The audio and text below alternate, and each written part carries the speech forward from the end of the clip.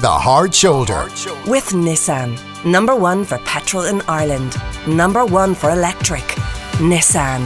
Innovation that excites. This is News Talk. All right, Dr. Cara Augustenborg joins me now because we want to preview work she has done for the Gloss magazine in the weekend edition of the Irish Times in relation to the Interiors edition. And this Saturday, the 14th of September, they've decided green is the new black. Well, green is the new everything, isn't it? And Cara has written a feature on how to redesign your home in an earth-friendly manner. And here to give us a sneak preview of that, Cara joins us now down to earth. Okay, just explain to me the concept and the approach, first of all. Well, I've been interested in this topic actually for 13 years because I bought my home just at the before the economic crash, just before it, and it was a 1950s house that needed a complete redecoration, 1970s plastic kitchen and everything. And I knew that anything I did in my house to redecorate it would have an impact. So I wanted to do the right thing, but of course it's hard when you're throwing out lots of stuff, and particularly now as we're going through a building boom again, and there's an interest in doing a lot of deep energy retrofit. Everything we pull out will have an impact. So what I've done now for the Gloss is go room by room and explain what you can do in your own house to make less of an impact and try and do the right thing when you're redecorating. Because when I think about this, I'm thinking from all your other down to earth episodes, insulation, energy use, don't use solid fuel, keep your carbon footprint down. Is this different to that? Yeah, you've learned a lot. I'm thinking absolutely. then if I put a lick of paint or a bit of wallpaper, I'm not thinking like that. Well, I know. And deep energy retrofit is obviously what we need to do to address climate change. But a lot of the stuff we do for deep energy retrofit involves pulling a lot of stuff out and throwing it into landfill, ceilings and flooring and kitchens. And, it's quite invasive. And we don't look at the life cycle of pulling out all of this extra stuff. So what I'm proposing to you is that instead, we look at the decorating things we do, like painting, like reflooring, like selecting furniture, and look at the life cycle impact of all of those things. Okay, let's start with the room that I'm least frequent, the kitchen. Yeah, so the kitchen is one of these rooms that's built to last with a lot of wear and tear, waterproof surfaces and can resist burning, and all of that is good, except if we pull out a kitchen before its lifespan is over, in which case all of that material really can't be recycled or improved. And a lot of the kitchen cabinets and everything that we're seeing today are made of press board. They've got a lot of formaldehyde in them, which is quite a toxic chemical. And of course, the newer a product, the more formaldehyde it releases over time. So that's not only bad. Why is that? Just because they off-gas, essentially. So, the new car smell that you smell when you buy a new car, for example. Same thing happens with new products that have formaldehyde in them. They release this odor. You see this kind of press board table, the kind of formica. Yeah.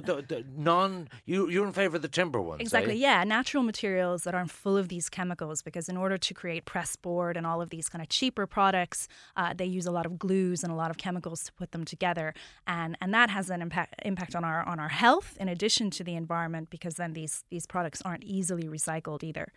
But you see, when you're talking about a truly green kitchen, what's this? You're talking about solid timber or bamboo? Yeah, bamboo, actually. Do you have a problem with bamboo? It's essentially another type of wood product in a sense. It grows much faster than a tree and can be even stronger. So there's a lot of interest now in bamboo flooring and bamboo counters and even bamboo window frames. That's probably a more sustainable product than your traditional timber. But even with timber, isn't it true to say that a lot of the kind of surfaces are made up of processed timber, which actually comes from waste products? Because I've seen that they make them in Clonmel and other areas. Mm-hmm. There's kind of glue in them and things like that. Are they on your hit list of to do or not to do? Well, they're not as ideal as solid timber because they are pressboard products, and not only do they have a lot of chemicals in them, but also their lifespan is a lot shorter. So we need to be looking for products that will last longer, so they don't need to be thrown out as quickly. And these pressboard products tend to be more susceptible to damp and swelling. They soak up full of water. So we should be looking in the long term. What about stone? You see Yeah. now, when you look at Dermot Bannon Room to Improve, he does these kind of stone things, you know what I mean, and natural projects. Are any of those Absolutely, yeah. work So for stone hard and tops? concrete are going to last forever. Concrete is good? Concrete can be good. I mean, certain concretes are more. There was a big row on Sunday's Yeah. programme because someone wanted polished concrete and the woman at the south said no. But you're really into your Yeah, decorating. no, stop the lights. I Yeah, have yeah. a sad I life. mean, concrete uses a lot of energy. It's generally considered quite bad for the climate, but there is eco-friendly concrete It's long lasting. yeah, that's it. All right, paint. Paint. So, I mean, paint is a really easy way to redecorate a house. You could put a lick of paint on and something looks brand new. But unfortunately, a lot of paint has what they call volatile organic compounds in it. So there are lots of chemicals. They're bad for health. There's a lot of treatment with paint. So we need to be looking toward more water-based paints that don't need chemicals for cleaning all the Do brushes. they last as long, though? They do. They're great. And in fact, there's some really interesting paints. Chalk paint is used a lot for upcycling. I've used chalk paint on a lot of my furniture, and it works great, and it gives a lovely finish. Clay paints are great. So there's a lot of alternatives to the traditional, very chemical-intensive paints out there. And is there, when you buy a tin of paint, Mm-hmm. go into your local hardware store, would there be an eco sign or anything to help an idiot guide to it? Yeah, well, water solvent is always going to be better than oil-based paints. So, you can usually pick between both of those.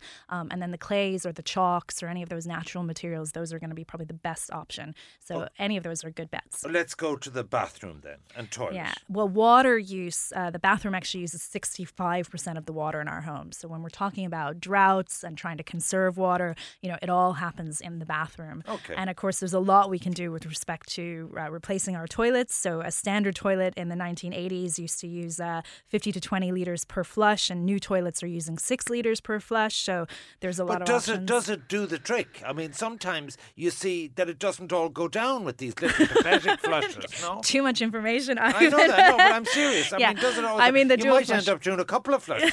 The dual flushes use 30% less water than a single flush. But, even a new standard flush toilet is a lot better than the toilets that were made in the 1980s. Okay, taps. Taps are 15 to 18% of our indoor water use comes from taps. So installing low-flow shower heads with aerators in them. We've talked about those before. And But you see, like the point is, when you get into the shower, you want the hard yeah, sting yeah. of the shower against Yeah, you. You don't want I some feel that. little insipid, tepid little sprinkler. Yeah, and I mean the new shower heads that are out now that have these extra aerators give great water pressure and are conserving water. So they're, I've completely appreciated. The biggest thing I miss about America is the plumbing and the water pressure. So I get what you're saying there. Well, I'm a couch potato, so let's go straight to the sitting room. well, I put my sport on. I have my few cans. I have my couple of bottles of red. What should I be doing with my settee and sofa So you and should couch? be looking around at your sitting room the next time and looking at that's the best place actually to be environmentally sensitive, because there is so much we can do with respect to upcycling furniture, repainting furniture, buying secondhand furniture. I mean, all the furniture in my sitting room comes off adverts and done deal, and it's beautiful and it's really original Is stuff. it cloth finish as opposed to plastic finish? Absolutely, yeah. So I have Textiles, I have fabrics. a sofa that's actually covered in blue velvet. Is that it looks not great. lumpy though? There's nothing worse than a now lumpy sofa. I know. No, I have great comfortable sofas, and that have stood the test of time too, which is another thing. And our textiles are great places to really look for environmental sensitive materials. I mean, some of the original materials like tweed and wool and those kind of things are sustainably produced.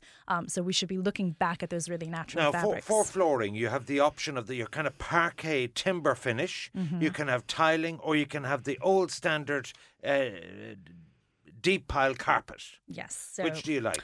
I'd say go for preferably like a bamboo or a sustainably produced wood or product would be the best. And carpet, surprisingly, has a lot of chemicals in it, fire retardants and other You're chemicals. against carpet as well? Well, I do it might like last in a 40, bedroom. 50 years. Yeah, in a bedroom, I like the old carpet, but we should be looking at the kind of totally wool carpet, and the carpet padding can have a lot of chemicals in it too.